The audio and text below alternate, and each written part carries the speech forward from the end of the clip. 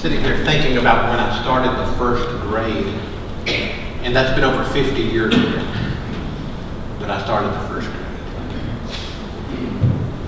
I had an uncle, Uncle Tom, my father's brother. And the world wasn't politically correct 50 years ago. But Uncle Tom really was not politically correct 50 years ago. He was at the house visiting, and I made a mistake of sharing something with him. I had a crush on a girl. So he proceeded to give me advice on how to deal with the crush. He told me to kiss her. So the next day at school, and the statute of limitations has run out since that moment, down the road at Hammond Elementary School, I learned about cleaning blackboards after class was over with. I should never have listened to my Uncle Tom. I know the answer to the question before I ask it. Have you ever listened to the wrong voice? Oh, yeah. I should let y'all preach today, shouldn't I? Y'all got some stories. Maybe the wrong media, the wrong radio, or the wrong television, the wrong show. I have friends that watch too much news, and they concentrate so much on this world they forget the next. We don't need to do that. Maybe it's a friend who pointed you towards trouble when you were growing up. Maybe some of you were that friend that pointed others towards trouble when you grew up. I've got some people that grew up with me in this room that are very nervous right now. Maybe it was a broker with a hot tip, or a brother-in-law with a hot tip. Maybe it's someone that gave you directions that should not give directions. I'm one of the people that should not give directions. If you need someone, my wife just said amen. 33 years, and that's the first time she's ever said amen. She has a wonderful sense of direction, and I don't. So if you need to know how to get somewhere, you ask Jeannie, because I'm not good with direction. Maybe it's a commercial or an advertise. A couple of weeks ago, Charlie Duncan was at the office, and we were talking about growing older and being sore a lot of the time. Anybody else besides me just sore? Does that get better after you turn 58? I'm hoping when I turn 58 that's the magic number. So Charlie tells me to try these stretches called 5 Tibetan stretches. Remember that? And he told me you're supposed to do 21 of them, but he had gotten up to 14 or something. So I thought, well, Charlie can do 14. I can do 14. And I began with the first one. The first one on the website that I found, you put your arms out like this. You put your head up like this. Pick a spot, and you start to twirl 21 times. Okay, I'm already dizzy right now after doing one. I haven't even shared this with Jeannie because she'd have laughed so hard that it would have been a funny week to try. But after a dozen or so, I had to go back to bed. I started that Monday morning ill because of that. So, Charlie, that's not fair to throw you under the bus, but I shouldn't know. So after Hammond Elementary School, going to Sandy Springs High School, I was probably the smallest one in the 8th grade. I was very short, very skinny, the runt of the litter. And several of my friends were trying out for football, and they talked me into trying out for football. I was the smallest one there. I did not weigh 100 pounds, I know. Maybe 80 something. It was not a football body. And one of the biggest one there, on the very first day, Steve Wood, who grew up down the road, he's a pastor at the Methodist Church, one of the large Methodist churches in the country. Steve came up to me, and I'd known Steve my whole life, and Steve was like maybe a senior, junior, senior that year. I was a freshman. Steve had been shaving since he was in the 6th grade. You know, just muscle on top of muscle.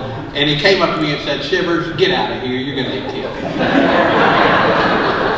And I said, "Okay." And I remember just walking on. That was my football career. And every time I talk to Steve, I thank him for saving my life. He doesn't remember it. He's the one that turned out that I should have listened to. So today we're going to talk about words to listen to, who to listen to, and words to avoid, what to avoid. Before we go further, let's pray. Lord, we have 2 ears and we hear lots. And sometimes it's exactly what we should hear and do, and other times it's far from it.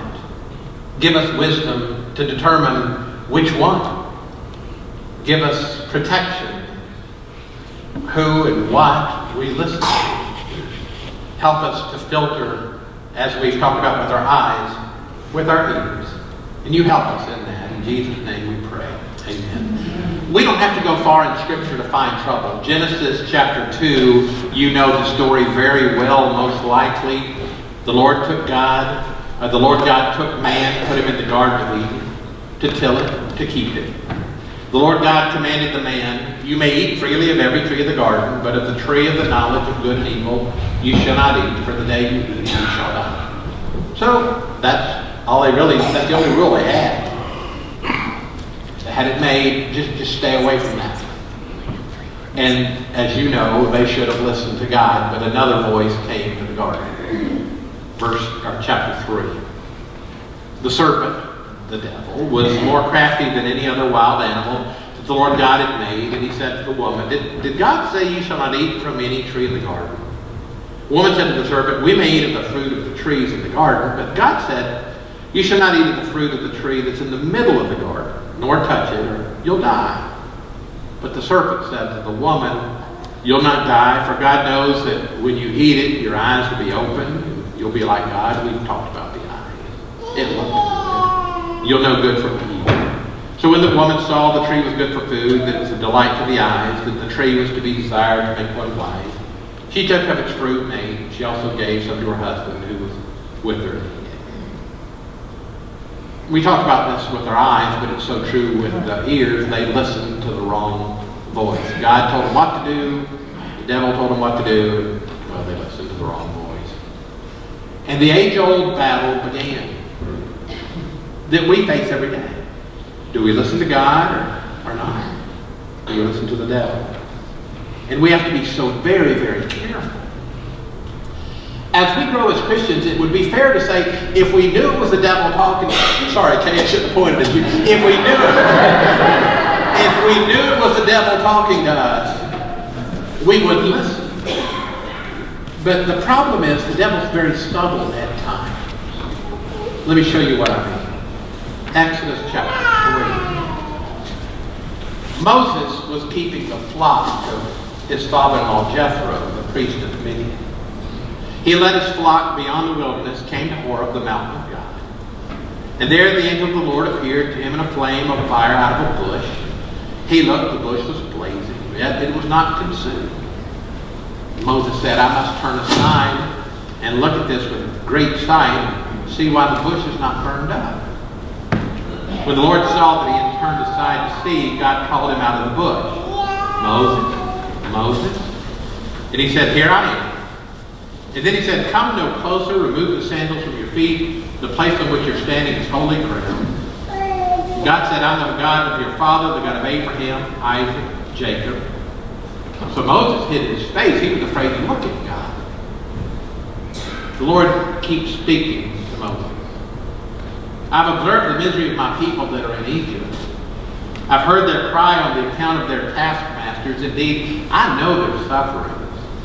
And I've come down to deliver them from the Egyptians and to bring them up out of the land to a good and broad land flowing with milk and honey, to the country of the Canaanites, Hittites, Amorites, Perizzites, Hittites, and Jebusites. The cry of the Israelites has come to me. I've also seen how the Egyptians oppressed them. So come, and I'll send you to Pharaoh to bring my people, the Israelites, out of Egypt." So in the first 10 verses, so far so good. God speaks and Moses listens. In verse 11, Moses begins to argue with God. Moses said to God, "Who am I that I should go to Pharaoh and bring the Israelites out of Egypt?" It's interesting what has happened. God calls Moses aside. God tells Moses, "I'm the God of Abraham and Isaac and Jacob." God tells Moses about his compassion for his people. And God tells Moses he will lead them to their freedom. But somewhere between verse 10 and verse 11, Moses hears a voice inside. The wrong voice that says, doesn't matter what God says, you can't do that. So in verse 12, God reassures Moses, "I will be with you. This shall be your sign for you, that it is I who sent you. When you have brought the people out of Egypt, you shall worship God on this very mountain." You think that would be enough, but no. Verse 13, Moses is back at it again, listening to the wrong voice. But Moses said to God, "If I come to the Israelites and say to them, 'The God of your ancestors has sent me to you,' and they ask me, 'What is his name?' what am I going to tell them?" But Moses said to God, "If I come to the Israelites and I say to them, 'The God of your ancestors has sent me to you,' and they ask me, 'What's your name?' what shall I say to them?" Moses continues to argue with God. On into chapter 4. Can you relate with Moses? Probably so. Because we've all done exactly what Moses has done. God tells us to do something and we listen to the wrong voice. Maybe, Ben, I'm going to do this with this. Perhaps God has told you to do something. Maybe He's told you to write a book. Or maybe He's told you to witness to a neighbor. Maybe He's told you to stop a bad habit. Maybe He's told you to start a type of ministry. I don't know. It could be a myriad of things. And you said no. We all have. Why? Because we listen to that subtle voice that is the devil in disguise that's going counter to what God has told us to do. Moses didn't hear an audible voice of the devil, but he still heard it the same way we hear it today.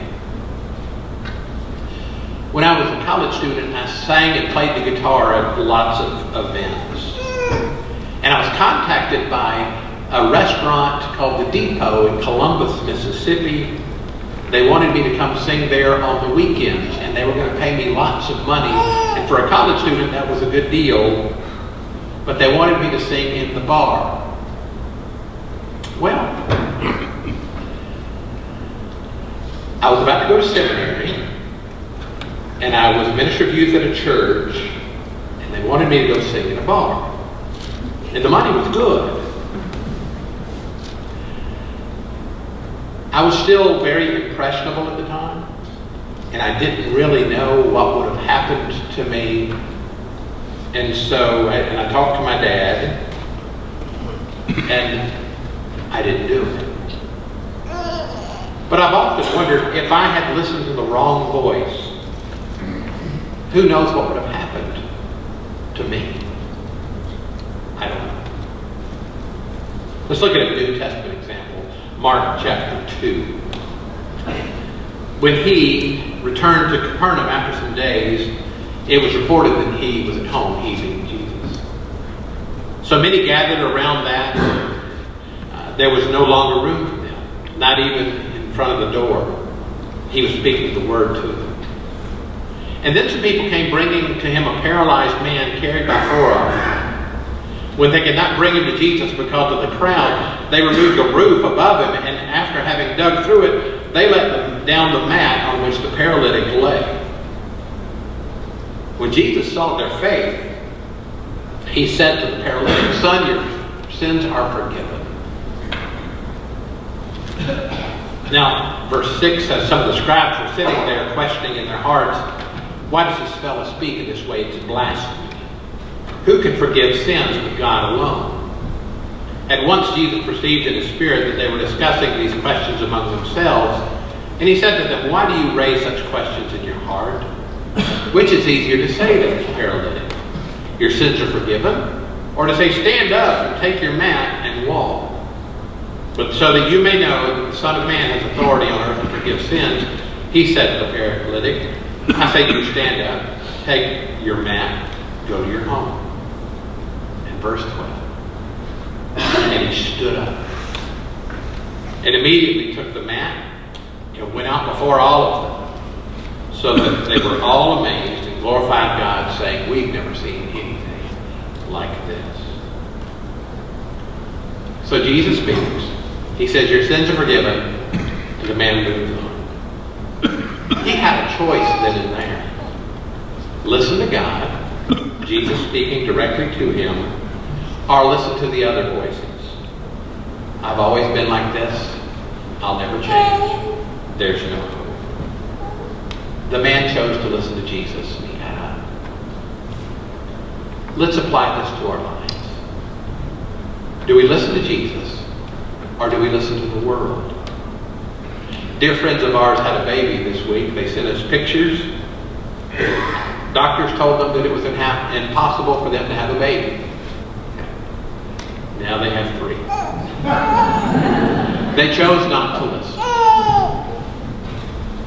You know, that's really us on the mat in this story, isn't it? God speaks to us about a lot of different things. Do we listen?